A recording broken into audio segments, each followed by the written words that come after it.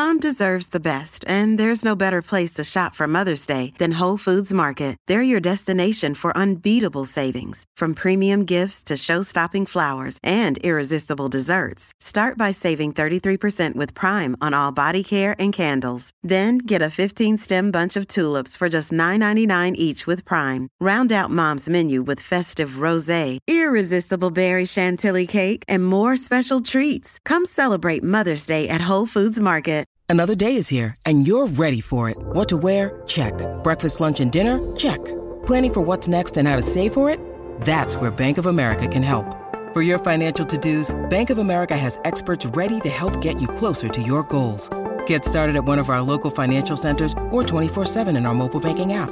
Find a location near you at bankofamerica.com/talktous. What would you like the power to do? Mobile banking requires downloading the app and is only available for select devices. Message and data rates may apply. Bank of America N.A., member FDIC. This episode is brought to you by Reese's Peanut Butter Cups. In breaking news, leading scientists worldwide are conducting experiments to determine if Reese's Peanut Butter Cups are the perfect combination of peanut butter and chocolate. However, it appears the study was inconclusive, as the scientists couldn't help but eat all the Reese's. Because when you want something sweet, you can't do better than Reese's. Find Reese's now at a store near you. Welcome to the New Books Network. Hello, everybody, and welcome back to New Books in Food, a podcast channel on the New Books Network. I'm Amir Sayadabdi, the host of the channel. Today, I have the pleasure of talking to Professor Shelley Koh about her book, Food and Gender, a critical look at the food system, which was published in 2019 by Rowman and Littlefield. Shelley is professor of sociology at Emory and Henry College in Emory, Virginia, with a specialization in gender, food studies, the environment, and consumer society. Shelley, thanks for accepting my invitation and welcome to the show. Thank you so much. I'm glad to be here. To start off, Shelley, could you please tell us a bit about your personal and research background, please? Yeah, so I'm going to have to go back to my youth, I guess. That's really where my interest in agriculture started. I was a city girl, grew up in Omaha, Nebraska, but my dad grew up on a farm in western Nebraska, and my uncle still farmed when I was young, and we'd go out there in the summers, and I would learn how to set the irrigation and, feed the cattle. And so I got to see, a small farm up close. So I've always had kind of this love for farming and agriculture. And going forward many years, I also then found myself a young mother when I was doing my dissertation. And so I was in the process and kind of in the throes of having to feed these young kids. And that's where, the impetus for my dissertation really came out of that experience of trying to feed, young children and in the midst of working on a dissertation. So that's, so I guess what I'm saying is my experience kind of spanned several different areas of the food system. And kind of informs, I think, my perspective. I see. So there's often a story behind every book. So what's the story behind this book? The story is there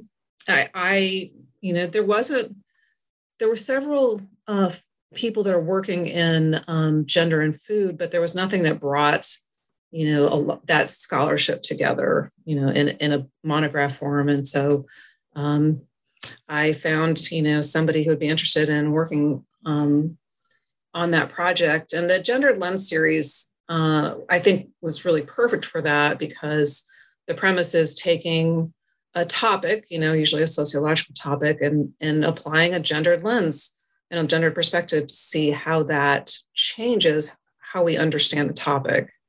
And that's really what I was hoping to do with this project. So the book is titled Food and Gender, which is, very straightforward, but at the same time also quite general. which I assume was intentional. And this sort of generality also applies to the title of each chapter, which are titled, for example, shopping, cooking, growing, eating. What was the reason and the thinking behind this, I assume, intentional generality? Yeah. So I think first, if you think about the titles of the chapters, they're verbs, right? So it's the active process of working in that particular part of the system. So trying to understand this process, and this meaning kind of the gendered process throughout these different areas, which seem to be, maybe if you think about it, diverse or, don't overlap. So trying to bring some continuity to our understanding of that system. And at the beginning of the book, you take a historical approach in order to draw a comparison between our current food system and traditional small-scale agricultural system. How does this traditional system look like, and how is it different with our current food system? Well, I have to admit, I'm fascinated by the hunting and gathering food systems. What we know is, for thousands of years, humans lived as hunting and gatherers, and they were, for the most part, from what anthropologists kind of both interpret the historical record, but also looking at some of the few tribes that are left, they met all their nutritional needs, through that process. They were, mostly healthy, and they also didn't destroy their environment in the process. So they found a way to live with that within their resources. We also, sociologists know that, and this is not, and I don't want to romanticize these societies, because I know that there was stratification, but there was, much less hierarchy, and there was much less inequality, and women played a huge role in maintaining the survival of these societies.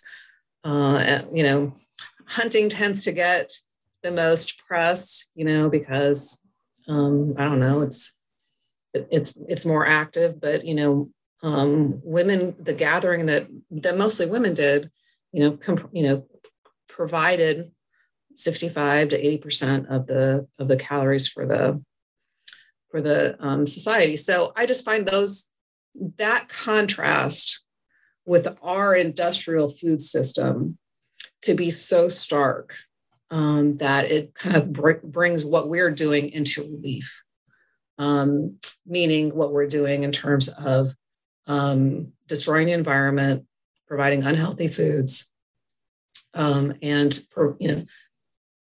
growing and producing more food, but yet having incredible rates of hunger globally. So it just makes us, I think it turns the question on its head. Which society is more primitive, right, or which society is less productive? So that's why I think it's an important place to start, to provide that contrast. Yes, indeed. And why is a gendered analysis of the food system important? And as you note, as you argue in the book, even necessary? And also, can we kind of analyze gender independently from other factors such as class, age, race? I know we can, but should we? Yeah, I think that's a really interesting question. And, I think doing intersectionality is critical and super important, but it's also really difficult to talk about, causal relationships, right? So that's really hard. It's also, I want to suggest that often gender gets downplayed when we're looking at intersections, because it just seems that there are, race and class and age that you can point to, and it's easy to identify. Gender is is more difficult because it cuts through so many of these processes and relationships. And so this is what I would say. I do think, at least in what the research that I did, that gender is salient for at least three reasons. And one is in terms of ownership and power.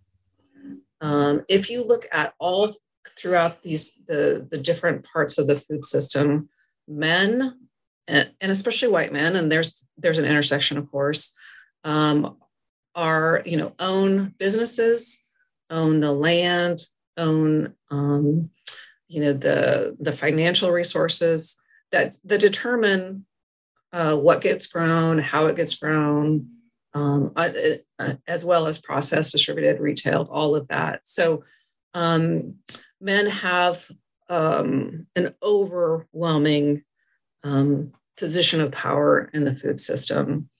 It's also related to, the connection between legislative power, the state power as well. It tends to be still very male dominated. So I think, just across the board, you can say that one of the issues, in my opinion, is the level of ownership, which is tied to how important, that is in a capitalist system, right? To have that ability to make those decisions. I think relatedly then, it's women who are overwhelmingly in charge of the unpaid care work, right? That it takes to feed families and communities. And, who are often, at the bottom of the, taking the kind of the low paid work in the system. Yeah. So I think that's really important because it's probably tied to like the bigger question of how, how do we change this? Well, to understand what this is, women are still in charge of the caring, right? And often unpaid caring in the food system. The one thing that surprised me when I did this research, and it shouldn't have surprised me now that I look back at it, is the level of violence that mostly women are subjected to across the food system.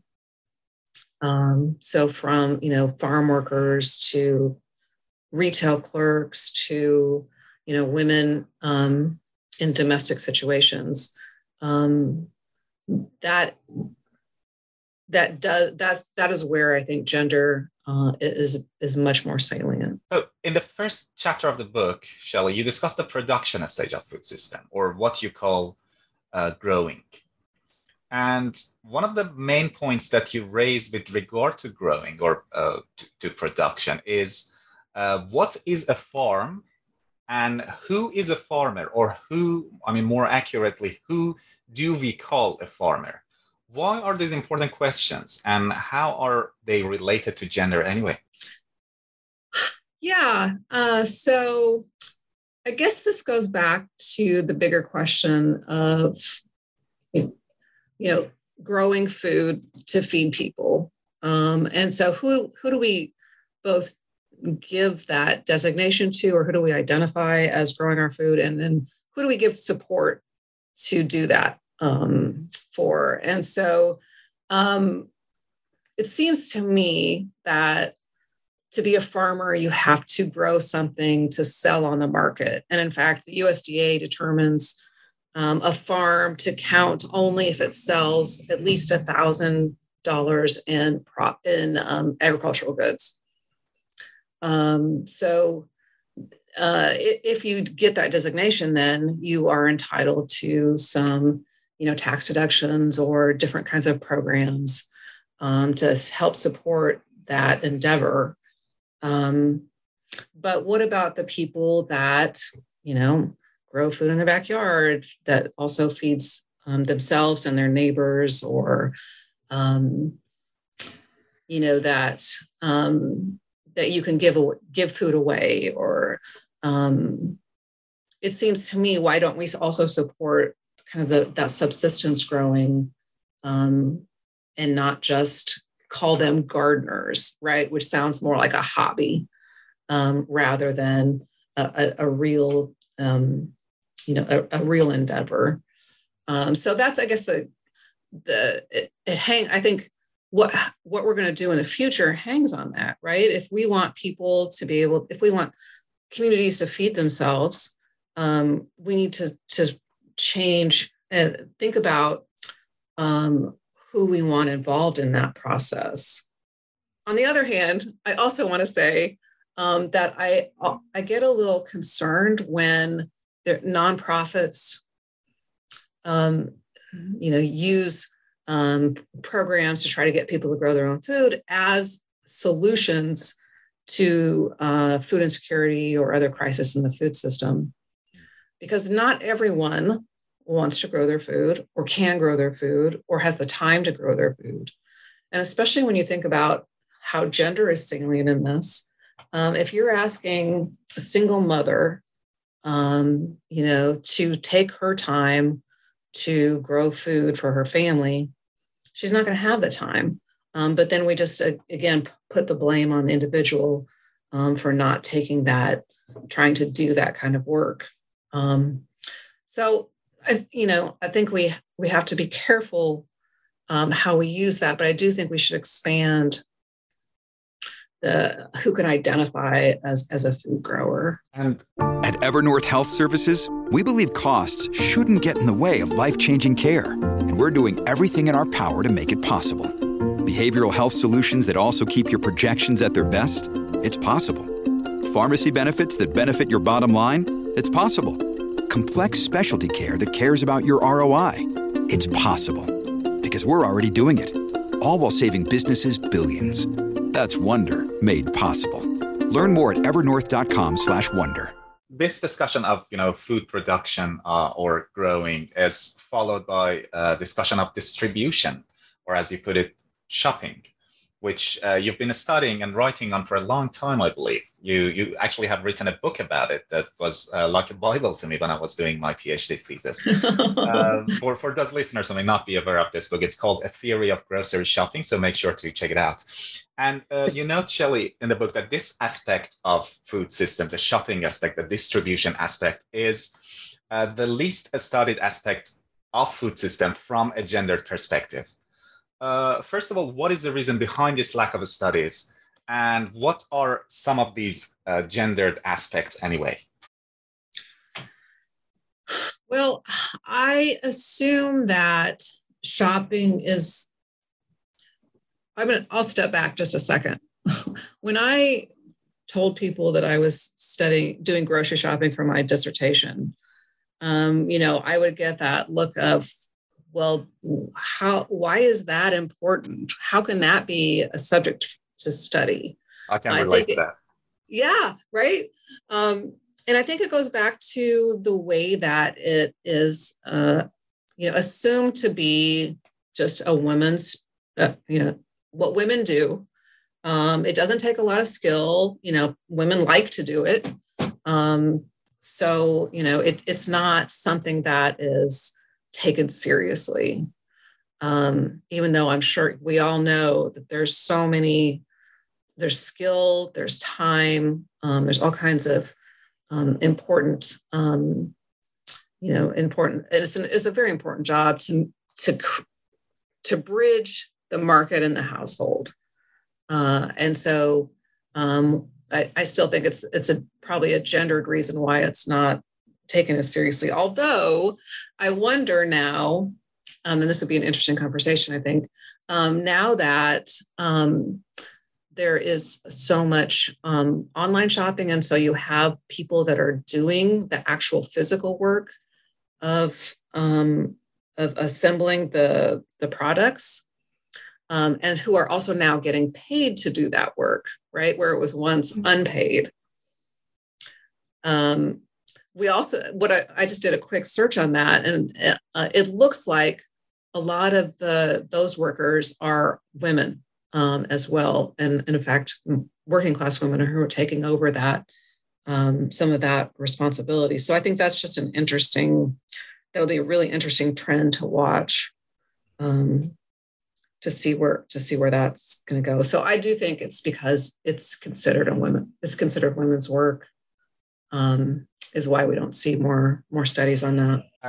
But contrary to a wide gap in gender analysis of shopping aspect, the preparation stage of food system, or as you put it in the book, the cooking aspect, has been studied a great deal within food studies, gender studies, and feminist studies, and so on. Could you tell us a bit about how femininity and masculinity and inequality regimes structure this part of the food system, the cooking part? And I'm particularly interested in the notion of culinary femininity and culinary masculinity that you develop in the book. For those listeners who may not be familiar with these terms, could you briefly tell us about that too? Right. So it's I think the gendered characteristics that are assumed by these roles in households. And so, a culinary femininity tends to exhibit features of, caring and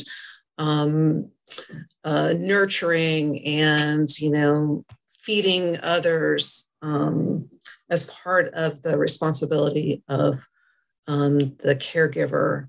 Whereas, a culinary masculinity takes on more characteristics such as adventurous, trying new dishes or trying exotic or different kinds of, meat often is a part of a culinary masculinity as well.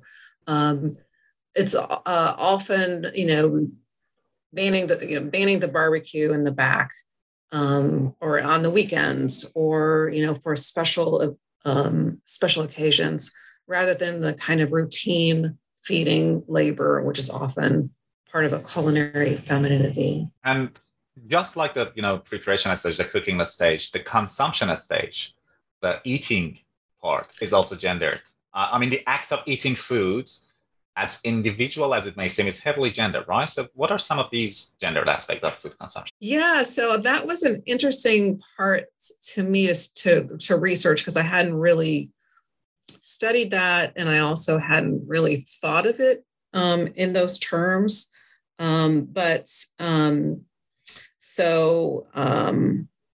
How we eat. So women, of course, these are much more generalized stereotypes, but when you think about, especially being in public and people looking at what you're eating, or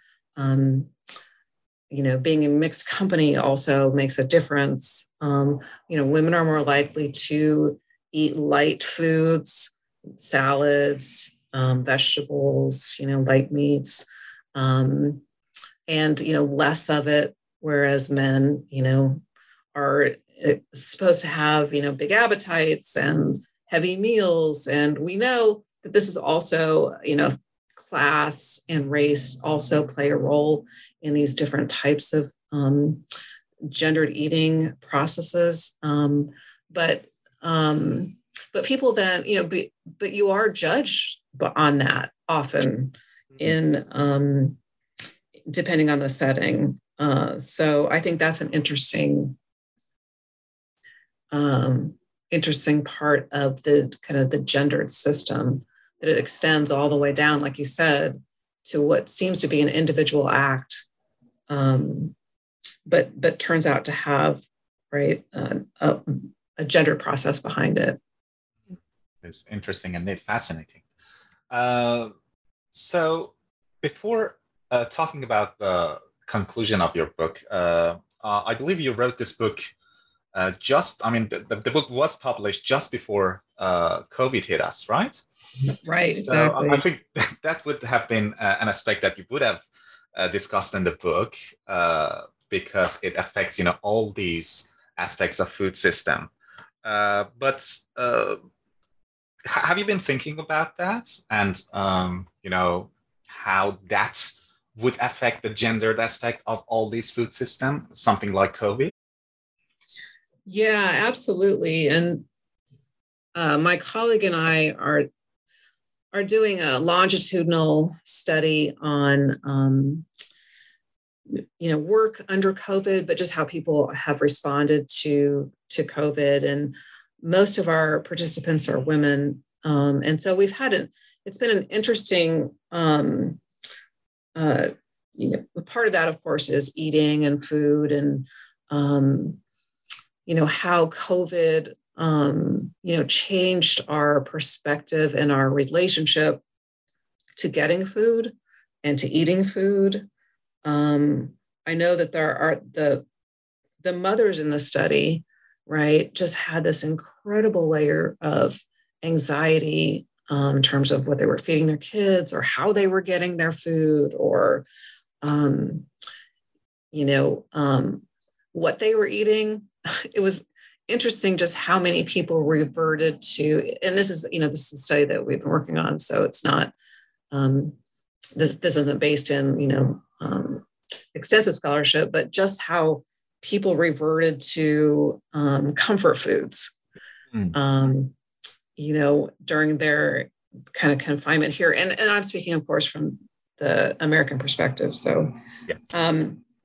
But I do think, and this is where thinking about gender, who was mandated to be, in the grocery store or, in the restaurants, or it was, mostly women in those kind of, the clerk roles or in, as a wait staff, and so they had to be on the front lines, even though they might have families at home as well.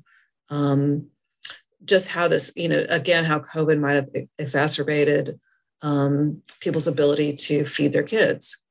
I know that, in our area, and I live in a rural area, without schools providing some of the food for households, people were really struggling, if they were losing their jobs and then not having enough money.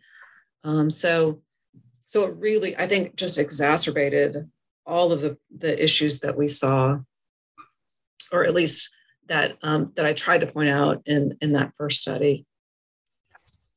And most books on food nowadays, or at least the ones that I have come across, have a final chapter that deals with the future of food. And your book, Shelley, is not an exception. For in your conclusion, you have a section that is concerned with future research and activism. So what do we need to do as academics or non-academics to address the problems that you discuss throughout the book with regard to gender inequality that is sort of prevalent in our current food system? I think that is just a great question. And that's one that I've been struggling with, since my first book, is how do you address, well, of course you can't address any of these as individuals. And I don't think we're even doing it. I think because, first of all, we haven't acknowledged that gender is a problem. I think is one of the first, we don't really see, even if you look at, some folks that are doing food justice, and they're doing great work. A lot of people are doing great work. But gender doesn't seem to be an important aspect of that work. So I think the first thing is to recognize that if you're going to address food insecurity, for example, right, you need to address the fact that, women, single mothers in particular, right, are disadvantaged in our economic system. So I think some of these questions go beyond the food system, just to think about how do we provide social supports for all of the areas that affect people's ability to feed themselves and their families. So I think it becomes a bigger political question. I do get concerned, especially when you see so many nonprofits taking on some of these issues, and then certainly not in a gendered perspective, because they still are tied to, particular funders. So one thing I guess I would suggest is that we have to find a way to start it at the grassroots. And that I think is more difficult kind of in this climate. There's obviously lots more in the book, and I encourage listeners to pick up a copy. But before we wrap up the interview, I'd like to ask Shelley whether you're working on something right now, or are you thinking about doing a research on a particular topic in the near future, apart from the one that you just mentioned about the project that you're working with your colleague on COVID? Yeah, so we're working on this kind of longitudinal mixed methods research on COVID to see how people to think about what happens when society is disrupted, and what how do people respond to that? How do they get back to some kind of normal or stability? Because we're going to see a lot more of that with climate change and just kind of the disruptions. With continuing on with COVID, for example. The project that I really want to do is I'm really concerned about the lack of research on rural areas. A lot of the work that's being done in food justice or on new programs comes out of an urban setting. And I think that rural areas are getting left behind in so many ways. So I'd really like to start by trying to get an understanding of where women are in terms of, food, but also just where they are in terms of their ability to affect their community. So I'm thinking I'd like to start at the grassroots level and talk to women in rural areas to see, how can we start to build these different types of groups that can work from the ground up. So that's what I'm interested in. That sounds like a very interesting project. If you started, and very important too. Do you have any further comments? Anything you want to add, Shelley? No, I don't think so at this time. Okay. Thank you so much for coming on the show and speaking with me today and sharing your insight and your amazing work with our listeners. I really enjoyed reading it, but I enjoyed it even more so talking to you about it. It was an absolute pleasure. Thank you, Shelley. Thank you so much. I really appreciate it.